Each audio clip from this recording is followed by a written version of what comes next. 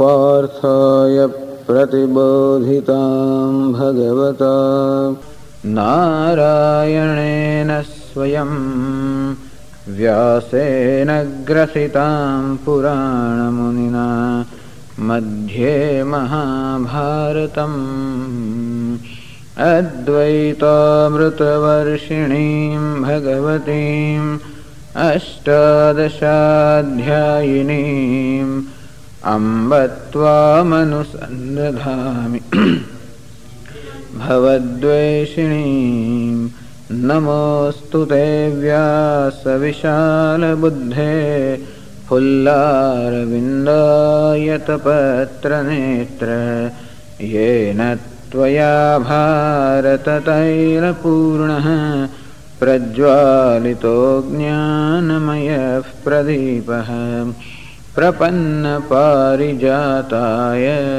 स्तोत्रवेत्रैकपाणये ज्ञानमुद्राय कृष्णाय गीतामृतदुहे नमः।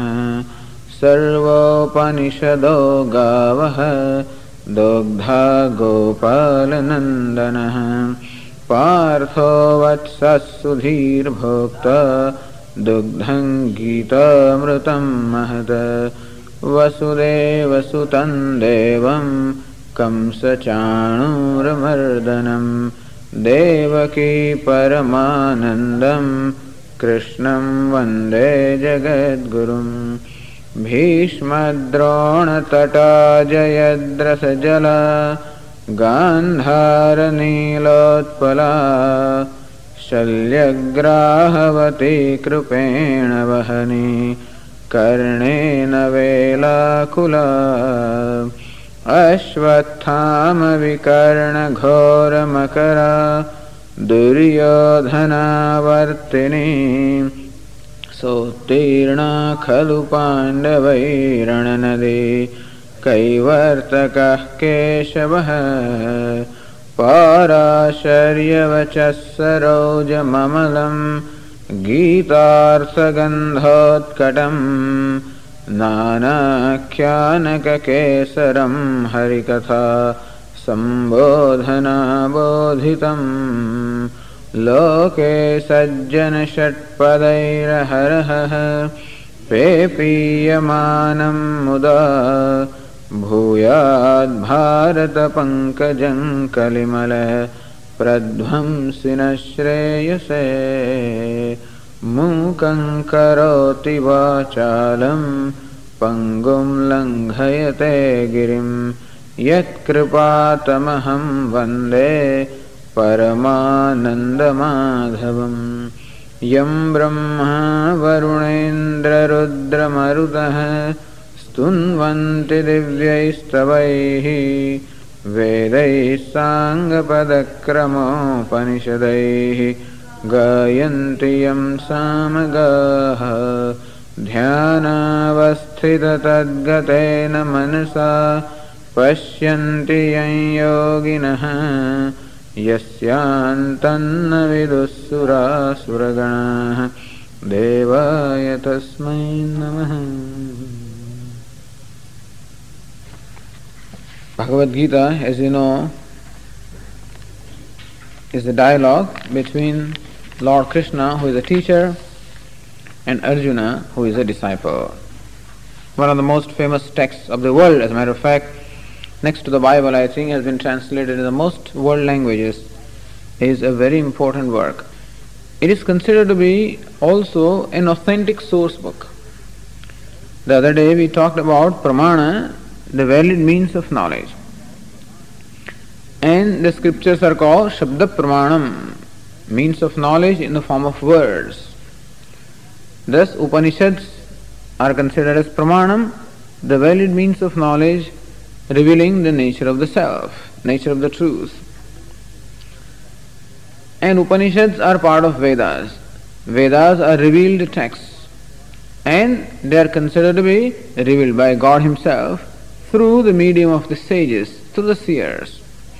And therefore, when it is revealed by God, who is omniscient, it is free from any blemish. When something is written by a human being or composed by a human mind, it is going to reflect the limitations of human mind. And of course, regardless of how great the mind of a human being is, it is going to have limitations. Because human being is not omniscient. He doesn't know everything simultaneously. He can know only one thing, and that too also one aspect of a thing. So that being the case, we do not take as authorities any compositions of human mind. And therefore, there is a whole class of texts called Smritis. So the Vedas are called Shruti. Shruti means those texts which are revealed and which are passed on from in tradition by word of mouth from the teacher to the student. Whereas other texts are called Smruti. Smruti are the texts which are composed by also sages and whose central theme is the same as that which is revealed in the Vedas.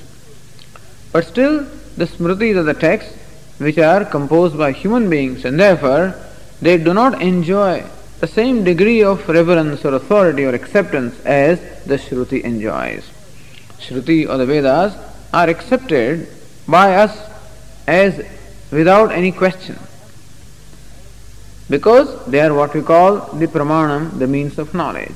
Just as we accept without question the data revealed to us by the eyes in terms of colors, or the perception of sound through the ears, just as we accept it without question, and so also we accept without question what is revealed by the Vedas.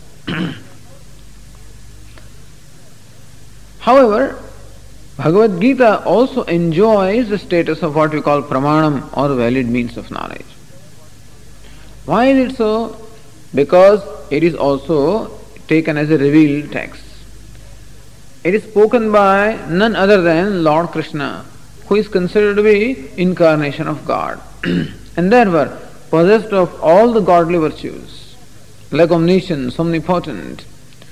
And therefore, Bhagavad Gita being revealed by him, it is because of the nature of the one from whom the Bhagavad Gita has emerged that Bhagavad Gita also has attained essentially the same status as that of the Upanishads.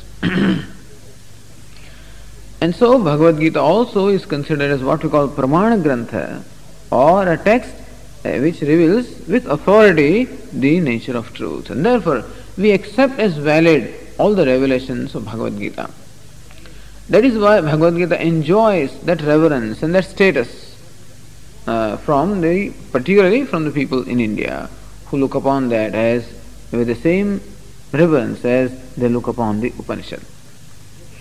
And it is very necessary for us to understand this, because when we study something or when we listen to a text, the extent to which we shall be willing to accept what this text declares is going to depend upon the extent of our reverence for the text.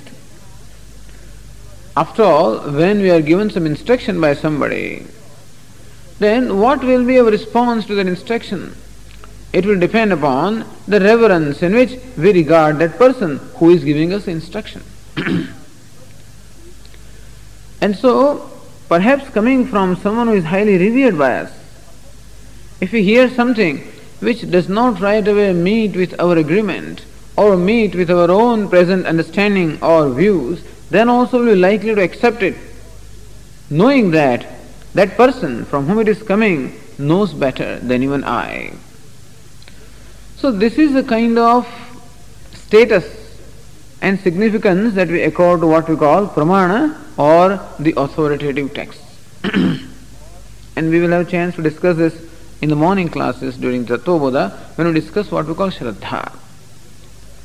Shraddha is the trust that I have, which enables me to accept without question, not swallow without question, understand, but accept without question, accept for consideration.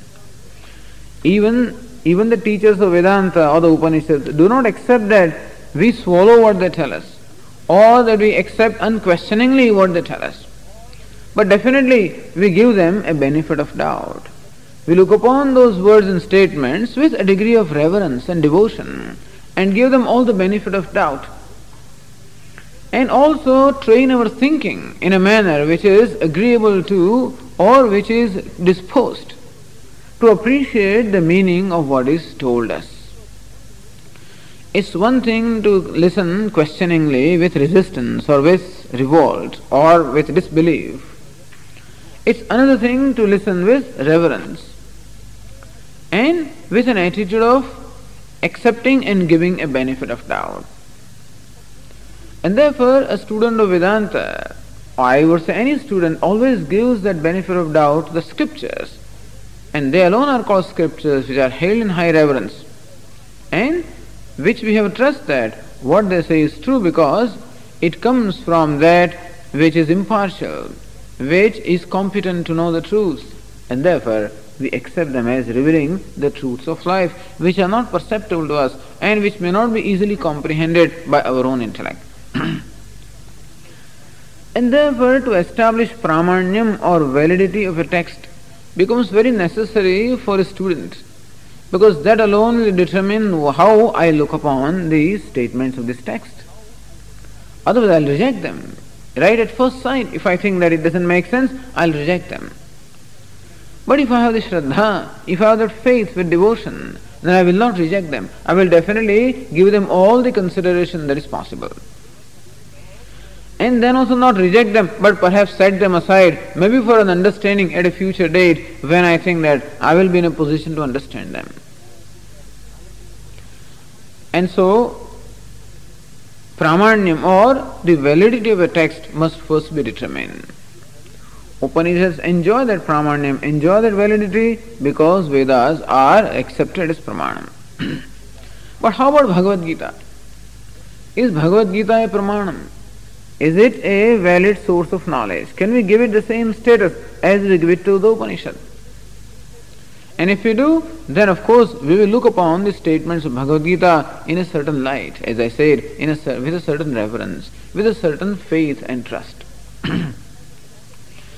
And so Shankaracharya also addresses this problem first, about the validity of Bhagavad Gita. Who is the one who is the teacher of Bhagavad Gita? Lord Krishna, who is Narayana himself. And here comes what we call the principle, a very important principle of what we call incarnation. Understand, incarnation is different from birth. People often ask us this question, Swamiji, do you believe in reincarnation? The proper question should be, Swamiji, do you believe in rebirth? Because human beings or the limited souls are born, whereas God takes incarnation. Incarnation is the word that is reserved for the appearance of Lord in a given form. And the principle there is, acceptance there is, that when there is incarnation, the incarnation is a response. Incarnation is not similar like an ordinary birth, which is a product of the past actions. And where the one who is born is limited by the very embodiment. On the other hand, an incarnation such as that of Lord Krishna is not the product of any actions or any kind of a desire or a selfish motive, but it is a response to a situation, response to the needs of perhaps a large group of people, or response to a very important requirement at a given point in time, some kind of an urgency. And it is a response by what we call the total mind, a response by the omniscient mind. And therefore, incarnation is an appearance and not a birth. Therefore, it is immaculate or it is not contaminated. It is free from any limitations that are there with a human being who is embodied. Thus, Lord Krishna is looked upon as incarnation of God. And therefore, and he is the author of Bhagavad Gita. And God is omniscient, without any fault, impartial, all-knowing, at the same time without any fault or blemish. And therefore Bhagavad Gita also being being taught by Lord Krishna also is accepted as a text which doesn't have any fault or doesn't have any limitations of a human mind, which enjoys the status of what we call pramanam. Because why do we accept the Vedas as pramanam? Because Vedas are revealed by God. And similarly also, Bhagavad Gita also is revealed by Lord Himself, who has revealed the Vedas. And this is the point that is sought to be made here in the beginning of the introduction of this text. Shankaracharya first wishes to establish what we call pramanyam, or the validity of Bhagavad Gita. By establishing that Bhagavad Gita has been taught by none other than Lord Narayana, or the God, who is the creator, who is the sustainer, who is the ordainer, who is omniscient, omnipotent, possessed of all the bhaga or Aishwarya or the glories in their absolute measure. And He has revealed this text, and therefore it has what we call a pramanyam or validity. This is the idea. And therefore, in introduction to this text, Shankaracharya quotes one verse from a Purana, from another text. Says here, Om Narayana Paro Vyaktad Andam Avyakta Sambhavam Andasyantas Tvame Lokaha Saptadvipacha Medini. Says Narayana. So who is Narayana? Narayana means the Lord. He is Avyaktat Paraha. He is the one who is Paraha, who is one who is above, or one who transcends Avyakta, or what we call the Maya. And thus He is the very substratum of the creation. He wields the power of Maya to create, meaning the creation is comparable to the, as we have been saying in Panchadashi, the creation of like a magician, who by his magical power brings about a creation, and without any substance behind it. And so also the whole creation has been brought forth by the creative power inherent in Lord. And from that Maya or the creative power has come the whole universe. In the whole universe we have different worlds, like this world, the intermediate world, the heavens, that is how the universe was looked upon. Saptadvipacha Medini, and we have this whole Prithvi or the Medini, which is also part of the world, which consists of 7 islands. In the olden days, they used to look upon the earth as consisting of 7 islands surrounded by the sea. So idea is that this whole universe is a creation of Lord Narayana. Who is Narayana, the Lord? He is the creator. And then Shankaracharya now commences his introduction to Bhagavad Gita. Says, Sa Bhagavan Srishtva idam jagat tasya cha sthitim chikeshuhu maricyadin agre srishtva prajapatin pravritti-lakshanam dharmam grahayamasa vedoktam. So Bhagavan, that Lord, Srishtva idam jagat, having created the universe, that is the Lord created this universe. Tasya cha sthitim chikeshuhu, and then desirous of maintaining the sthiti or the order in the universe. Naturally, when you created something, you would wish that should be properly maintained. It should properly function. It's not that we create something to see it perishing or dying, not serving its purpose, but the Lord, having created the universe, also desires of seeing that it functions properly, that a harmony or an order is maintained in the whole universe. He also created along with the universe what we call Prajapatin. Those who are the masters of Praja, or those who are the masters of the beings. Maricyadin Prajapatin agre srishtva. He created these Prajapatis, meaning those who are the masters of the beings, those who are the rulers of the beings, those who are themselves creator and rulers. Vedoktam pravritti-lakshanam dharmam grahayamasa. And he made these Prajapatis. Prajapatis as we made means the masters, the rulers he created, and he made them adopt what we call pravritti-lakshana dharma. Dharma or a way of life, dharma or the righteous way of life of involving pravritti or engagement. Thus we find there are basically 2 modes of life in the universe, in the world.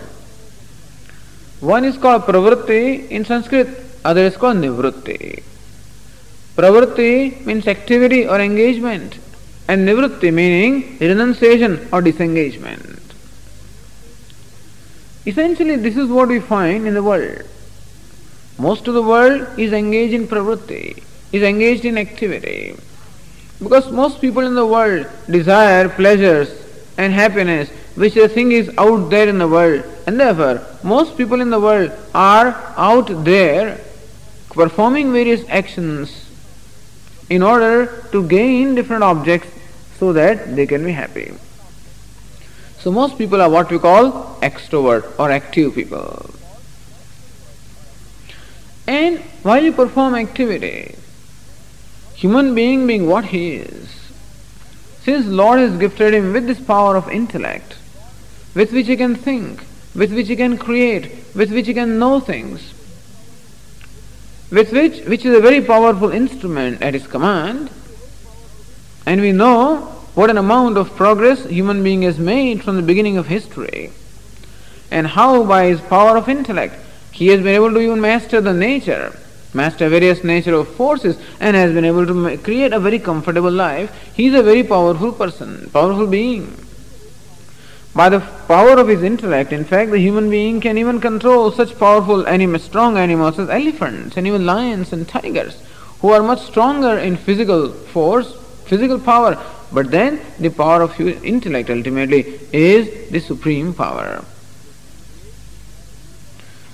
And whenever there is a power, when there is a privilege given, there must always be accompanied with the privilege what we call a responsibility. This is a privilege given to the human being, what we call the intellect, the power of thinking, learning, creating. This is the power discriminating. This is the power of the privilege given to the human being, which makes human being the most exalted creation and the most powerful being.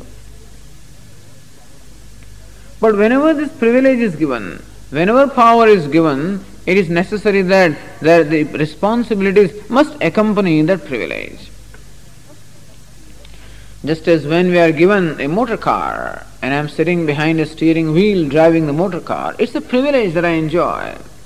I enjoy a lot of freedom to drive my car in whichever direction I want to drive, at whatever speed I want to drive. I have that privilege. I have that freedom of choice.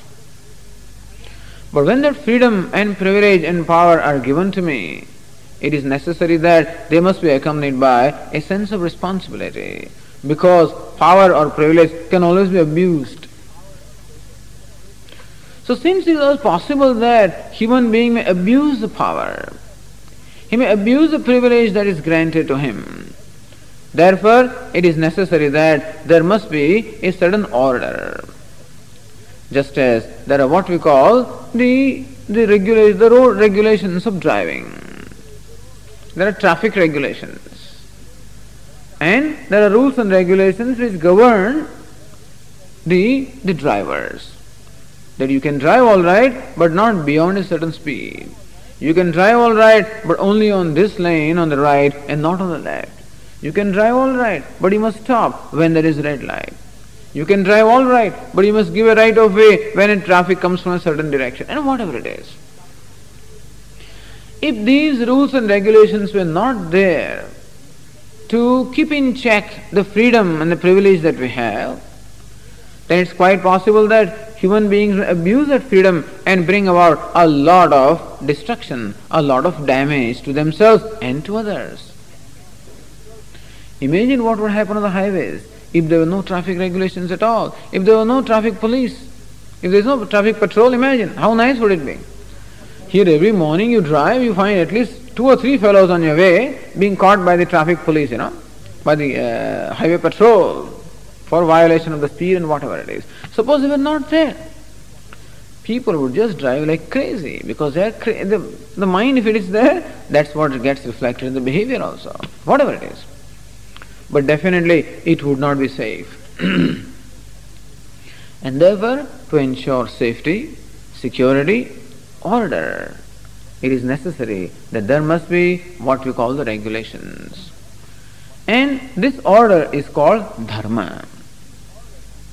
So dharma is the moral order which governs all the activities that we perform. And this order, of course, there is what we call common sense dharma or the common sense values.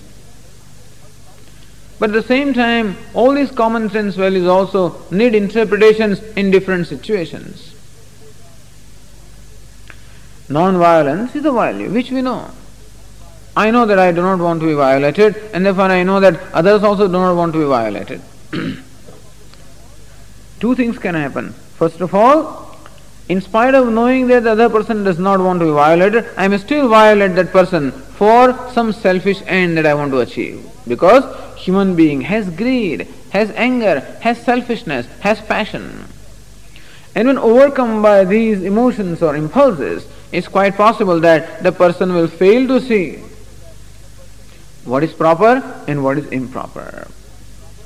It's quite possible that I may deprive other people of what is rightfully theirs. It is quite possible that I may trample upon the rights of other people. It's not uncommon. And therefore also it is necessary that there must be specific rules and regulations which would control or govern my conduct. And that's the reason why we have all these codes of conduct. We have the laws. All the laws that of the land that we have, basically they are all derived from these common sense values only. Of non-violence, of truthfulness, of non-stealing and whatever. Of self-control. Even self-control also is a value, brahmacharya. That's the reason why they don't want us to drink. At least not drink while driving, or not be drunk while driving. They don't want us to take drugs and stuff like that, because a certain value the society has for self-control. So we have these what we call Dharma Shastra, or the scriptures, that instruct us on what are these basic codes of conduct which should form the basis of our day-to-day, our behavior or our activities. And secondly, those values also need interpretations in different situations. Even though I have accepted non-violence as a value, but still it will need, on my part, an understanding of what non-violence is in a given situation. And so what can we call non-violence in one situation may not be called non-violence in another situation. And therefore, these values all being relative, meaning they have a bearing upon the time, place and conditions. Therefore, an interpretation of the values also is necessary. And that is also what our scriptures do. That is what we call Dharma Shastra, the scriptures expounding dharma or the righteousness, which tell us also how a given value should be followed in a given situation. And it is not only enough that we are given these instructions. It is also necessary that we should have a leader who follows those instructions. As Bhagavad Gita itself will say in the 3rd chapter, Yadyadacharati shrestha tattadeve tarojanaha sayat pramanam kurute lokastadanu vartate. Whatever a leader does, other people automatically follow that. Because most people cannot think independently, and therefore they always look up to the leader. And whatever the leader does, that is what they always imitate. And whatever the leader considers as right, or whatever pramanyam or authority he gives to whatever scriptures or religion, that the people automatically adopt. That's the reason why in the olden days when the kings adopted certain religions like Buddhism, automatically the subjects followed. Christianity, subjects followed. Jainism, the subjects followed. And when King Ashoka in India, he declared the vow of non-violence, and therefore he stopped a battle which was being fought, automatically people also adopted that as a value. Therefore it is necessary that we should have the right kind of leaders who follow these values, demonstrate these values in their life, because then people can follow it. That's the reason why we have epics such as Ramayana, Mahabharata, who are also dharma granthas, where such heroes as Rama and Lakshmana or Arjuna, Yudhishthira, all of them actually implemented the dharma, the righteousness in their life, and thus demonstration by actual implementation. So ordinary human being needs both these things. he needs instructions in the form of specific do's and don'ts, and also he needs what we call an actual demonstration, that we teach by actually demonstrating that in our own life. And therefore, leaders are also needed who can demonstrate these values in their life. So Shankaracharya says here that right in the beginning of creation, Lord Himself created these leaders called Prajapatis, who were given the charge of ruling the people and also themselves following this dharma in their own life, so that people can take lessons from them. So the role of the Prajapatis or rulers was to teach the dharma to the people, as well as to demonstrate the dharma to the people by following it in their own life. And thirdly also, to make sure that people follow the dharma, meaning to reward the one who follows the dharma and to punish the one who violates the rule. This is essentially the role of a king or role of a leader. Here the Prajapati, who are like the rulers of all the beings. So Shankaracharya says, based on the Puranas, that Lord, having created the universe, also created these Prajapatis, all these rulers, in order to maintain an order in the universe. That these Prajapatis would follow the dharma in their own life. At the same time, they will govern the people in a righteous manner, so that people who follow dharma are encouraged and people who violate dharma are discouraged. This is what Lord, having created the universe, also established. This is what the large number of people follow, what we call a life of activity. Because people have many desires, and therefore there are many needs. And needs can be fulfilled only when I get things appropriate to fulfill my needs. I have need for shelter, and that can be fulfilled only when I have a house. I have need for transportation, that need can be fulfilled only when I have perhaps a vehicle. So human beings have these needs, and these needs can be these needs expressed in the form of various desires, and these desires can be fulfilled only when we perform appropriate actions. And therefore, most people are always what we call active people, or oriented towards activity in order to fulfill the various needs that they have. But there are a few who are more evolved people, very few always in a society, who have discovered the limitations of seeking this happiness out of the objects of the world, as we are discussing in the morning. Those who have that Viveka and Vairagya, who have that discrimination, Nitya Nitya Vastu Viveka. What is Nitya, what is lasting, and what is ephemeral? And those who have therefore discovered that what they are seeking in their life is something lasting, and that the objects of the world cannot provide that. And therefore, where is that lasting happiness? It is the self which is eternal. And therefore, there is a small number of people who is pursuing this knowledge of the self, who are therefore leading what we call a contemplative life, life of withdrawal, life of disengagement, or life of what we call renunciation, which is dedicated or committed to the pursuit of knowledge of the self.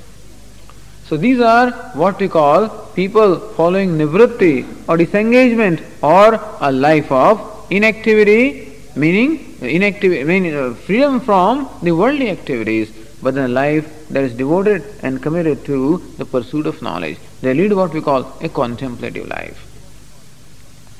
These two lifestyles were recognized. And it is necessary that even for this second group of people who are following what we call nivritti dharma, or dharma of nivritti or disengagement or renunciation or contemplation, should also have leaders whom they can imitate or who can look up to and from whom they can learn. And therefore, tatah anyancha sanaka sanandanadin utpadya nivritti lakshanam dharmam jnana vairagya lakshanam grahayamasa.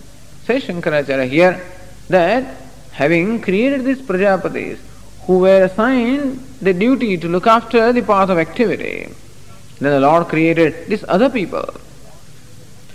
They were not Prajapati, but they are sages. Sanaka Sanandanadin Utpadya. So these are the sages who were created. And this Sanaka, Sanandana are those four sages that you find seated there under Dakshinamurti. Traditionally you find Dakshinamurti being surrounded by at least four sages. And these were the sages who were the first creation, who were the mind-born sons of Creator Lord Brahma, who exhibited this spirit of dispassion, renunciation and this craving for knowledge as even they were born. And therefore they did not join their father. Their father was committed to activity, the Prajapati, Brahma. But these children who were born had the dispassion and a love for, and a craving for the knowledge even as they were born. And therefore they did not join their father in the task of creation. Instead, they walked away in search of knowledge and performed a great penance. And Lord Shiva, in the form of Dakshinamurti, appeared before them and imparted them the knowledge. Thus, Lord is accepted as the first teacher.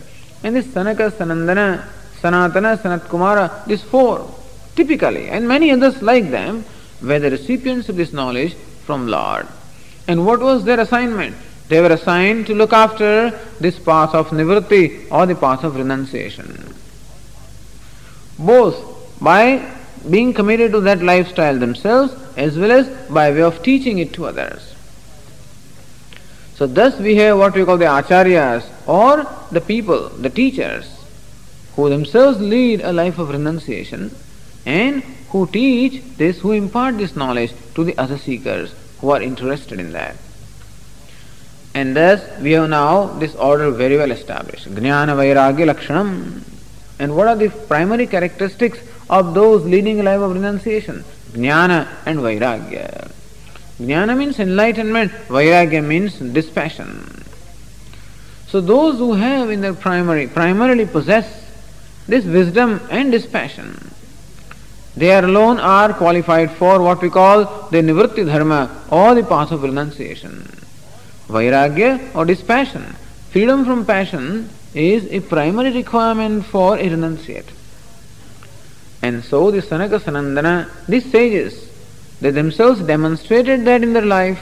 At the same time, they also imparted the teaching of this to the other seekers. And so these two lifestyles are there in the universe. Dvau bhuta sargo lokesmin. There are two bhuta sargo or two kinds of people. One wedded to what we call pravritti, others wedded to what we call nivritti. Therefore Shankaracharya says, Dvivido hi vedokto dharma pravritti lakshano nivritti lakshanascha. That vedokto dharma dvividha, that dharma that is propounded by the Vedas is twofold, the path of activity as well as and the path of renunciation. The path of what we call karma and path of what we call jnana. Karma, the action or the activity. Jnana, the knowledge, which requires necessarily an atmosphere. As we were told this morning, that I would like to have a certain atmosphere in the office. Why is it so? Because if you want a contemplative mind, it should be free relatively from other disturbances. It's a requirement. That's the reason why those seeking knowledge go to monasteries. That's the reason why these gurukulas are built, in order to provide a certain atmosphere to those who, you can't do this on Times Square. I mean, you can't conduct this kind of class there. If you conduct also, it won't help. A certain atmosphere is required, where we are free from all kinds of demands upon ourselves. When the only thing is, we have all the time and leisure to pursue this knowledge. So you require leisure, and that requires freedom from demands. So this is the life of renunciates. So dvivido hi vedokto dharma. Vedas actually propound this twofold dharma, or the two basic lifestyles, two basic pursuits, pravritti lakshana, nivritti lakshanascha. That lifestyle involving activity, where there is a desire to acquire and enjoy. And second is a lifestyle where there is a desire to retire and contemplate. One is what we call an extrovert life, one is what we call an introvert life. By introvert I mean a lifestyle where there is a pursuit of the knowledge. One is a life that is centered on the self, other is a life centered on the non-self. Both are important. It is not that one is superior to the other. You cannot say that renunciation is superior to action. Each one has a place of its own. And it depends upon what is the nature of my mind, what is the disposition of my mind. And therefore, something is right for a given mind. And the Gita will discuss this at great detail. And this is the theme of Bhagavad Gita. As to that we must know both the art of action as well as art of retirement. Art of action as well as renunciation. Both of them we should know. And the renunciation is something that comes when we have learned how to act properly. So Gita will tell us that action can be renounced only when you know how to do it properly. When you cannot be bogged down by that. When you are not bound by it. That you are able to perform an action without being bound by the action, then you are ready to give up the action. That we shall see. So this is the dharma. And what is meant by dharma? Say Jagataha sthiti karanam प्राणिनाम साक्षात अभ्युदय निश्रेयस हेतु यह सह धर्म है. What is dharma? What is order? The word dharma also should be understood because there is a lot of confusion, at least in India, about this word dharma. Because the word dharma is used in all regional languages, colloquially it has many meanings. So many words come down in our languages, and then certain meanings are generally assigned to those words. So dharma is also one of those words which carries connotations in the mind of the people. But dharma in its primary sense is dharana dharma. That which sustains is called dharma. Dharayate iti dharma. That which sustains, that which supports. Dhru. What dharma is derived from the root dhru. Dhru means to support. So that which supports, that which sustains, that which maintains the order is called dharma. In the ultimate sense, dharma also means the very nature of the being, the nature of a thing. Thus we would say that heat is the dharma of fire. Because fire cannot be fire unless it is hot. Remove heat from fire and fire no more remains fire. And so heat is the very nature of fire and it is called dharma of fire. Or brightness is the dharma of sun. To flow is the dharma of water, fluidity. So therefore the nature of a thing also is called dharma. And really speaking, it is that nature which sustains that thing. We would say that gold is the dharma of the ornament. Because it is gold that sustains the ornament. Remove the gold from the ornament, there is no ornament. It is clay that is the dharma of a pot, let us say a clay pot. Because without the clay, a pot cannot be. And so in the ultimate sense, dharma also means the true nature of a thing. Thus this word dharma has also basically two meanings. Dharma as a means and dharma as an end. Human being also has a dharma. Dharma as a means and dharma as an end. What is the ultimate dharma of a human being? Is to own up one's true nature. What is the dharma of fire? To be hot. What is the dharma of sun? To be bright. And so also, what is the dharma of human being? To own up the true nature of the human being. And what is the true nature? As we discussed in the Upanishads, the true nature of the human being or true nature of anything ultimately is what we call Sat Chit Ananda.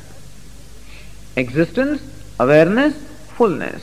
That is the true nature of me and you and everyone. So that becomes the ultimate dharma. To own up my true nature.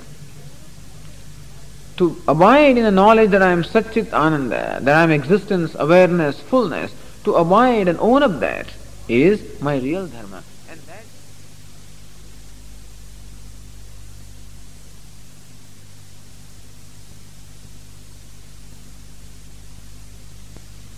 goal or the purpose of life.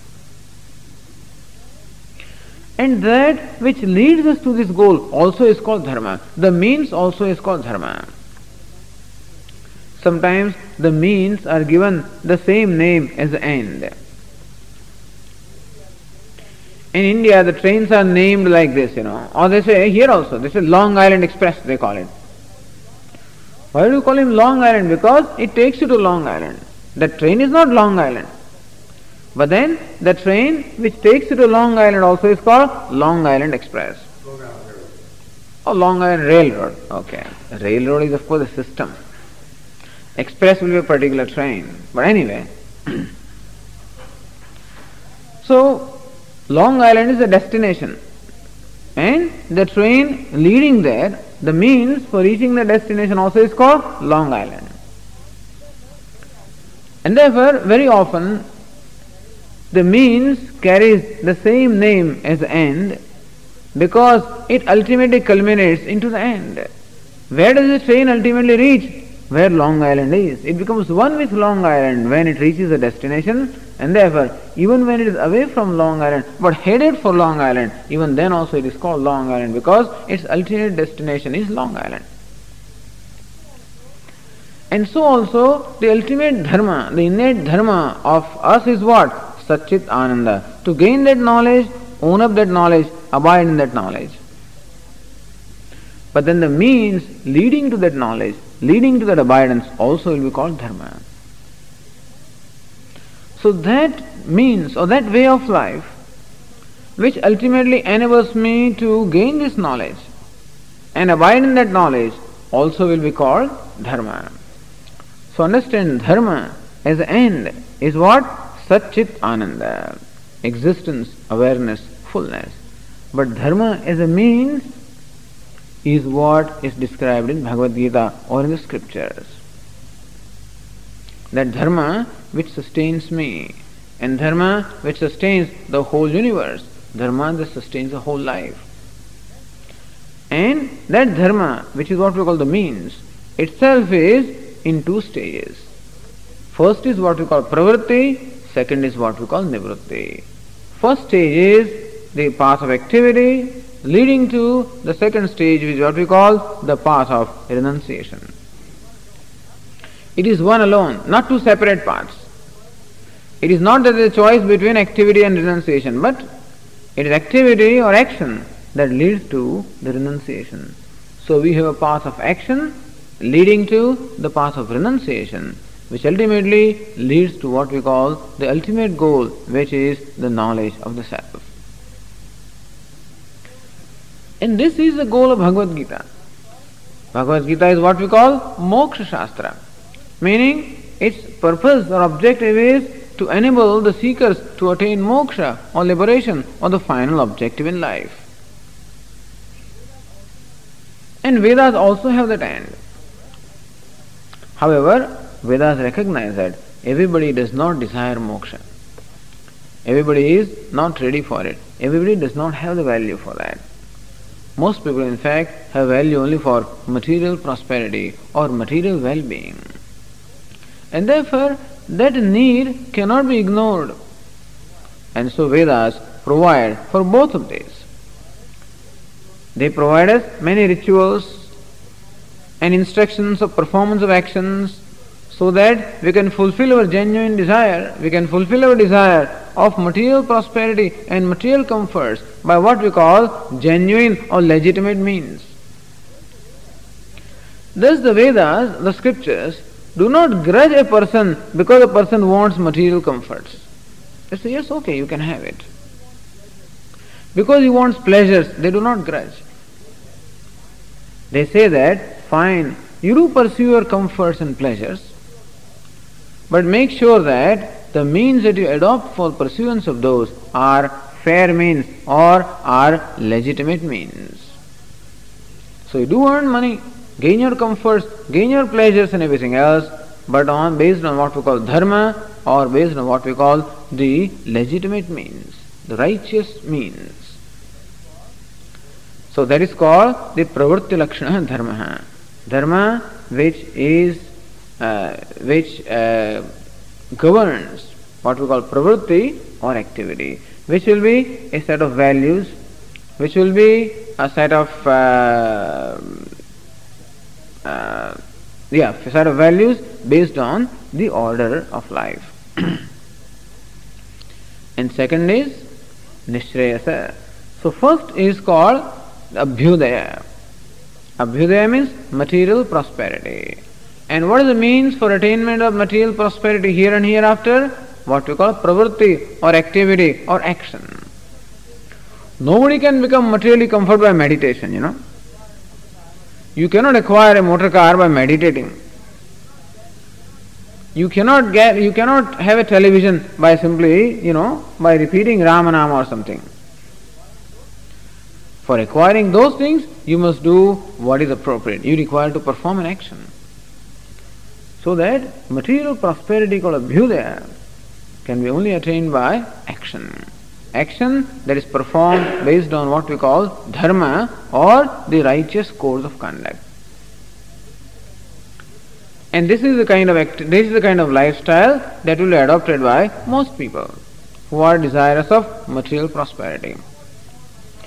But how about a small minority who is interested in what we call Nishreyasa, or who are interested in ultimate good?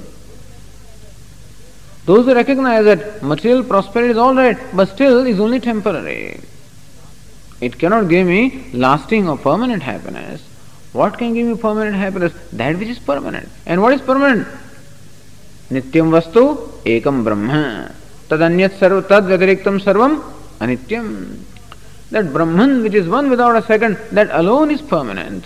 And that alone can give me the lasting happiness. And therefore, those who desire to gain the knowledge of Brahman, they will naturally follow the path that is appropriate for that. And that is what we call the path of vichara, the path of knowledge, path of pursuit of knowledge, path of inquiry, which ultimately leads us to what we call Nishreyasa.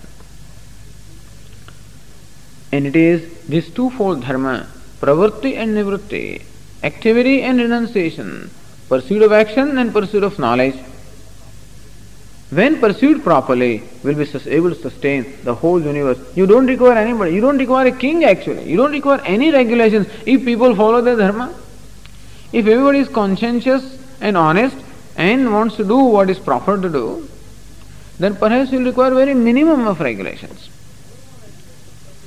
More and more regulations come because people are less and less righteous. Anyway, but it's this dharma that actually sustains this universe. Jagatah sthiti karanam, that which is the cause for sustaining the order in the universe, in the society. Sakshat abhyudaya nishreyasa hetuhu, that which is directly the means for attainment of either material prosperity or the spiritual well-being. The material prosperity by the dharma of pravritti, activity, and the spiritual well-being by the dharma of nivritti or path of renunciation or knowledge. Saha dharma brahmanadyehi varnibhi ashramibihi cha shreyortibhi anushthiyamana, and says this dharma must be followed by the people in the society of all kinds. And we will see here that there the people in the society were divided into 4 classes called Brahmana, Kshatriya, Vaishya and Shudra, of which the discussion also will come in Bhagavad Gita. Those are primarily what we call contemplative people. They were called Brahmanas. Those who were active people but otherwise selfless and desirous of serving, they were called Kshatriyas. Thirdly, those who were active but not that selfless, they also had their own self-interest. They were called Vaishya. And fourth are the people who were totally dull, meaning devoid of any kind of initiative, who always needed to be instructed. They were called Shudra. Brahmana, Kshatriya, Vaishya and Shudra. And the scriptures outline the duties for all these 4 classes of people, so that they would know what to do in given situation. And if they follow those instructions, then they will be following the path of dharma. And thus when the society follows dharma, then society always prospers. That society will prosper where there is righteousness, where there is this moral order, where the people follow largely the code of conduct. in which case everyone will support everyone else. If you don't follow dharma, then everyone will certainly hurt everyone else. Because people are self-centered. People who only place their own interest as prime interest, even at the cost of others, will definitely wind up hurting others and in turn will be hurt. It is said, dharma rakshati rakshitaha. The dharma that is protected will in turn protect the society. If we do not protect the dharma, ultimately we alone will perish. This is the conclusion that is derived by the scriptures. Dharma rakshati rakshitaha. Rakshitaha dharma rakshati. That dharma or the righteousness of the code of conduct which is protected in turn protects. And that is how when this kind of dharmic people were there, when the righteous people were there, the society prospered. And thus these codes of conduct are given for different people based on different situations, etc., in order that they can follow them in different situations in their life, and thus they can attain the different ends that they are seeking in their life, and in turn they also help other people. And thus it is a lifestyle wherein everyone supports everyone else, and individually you prosper and the society also prospers. This is how it was. Then what happened is the story that follows later, which we will continue tomorrow.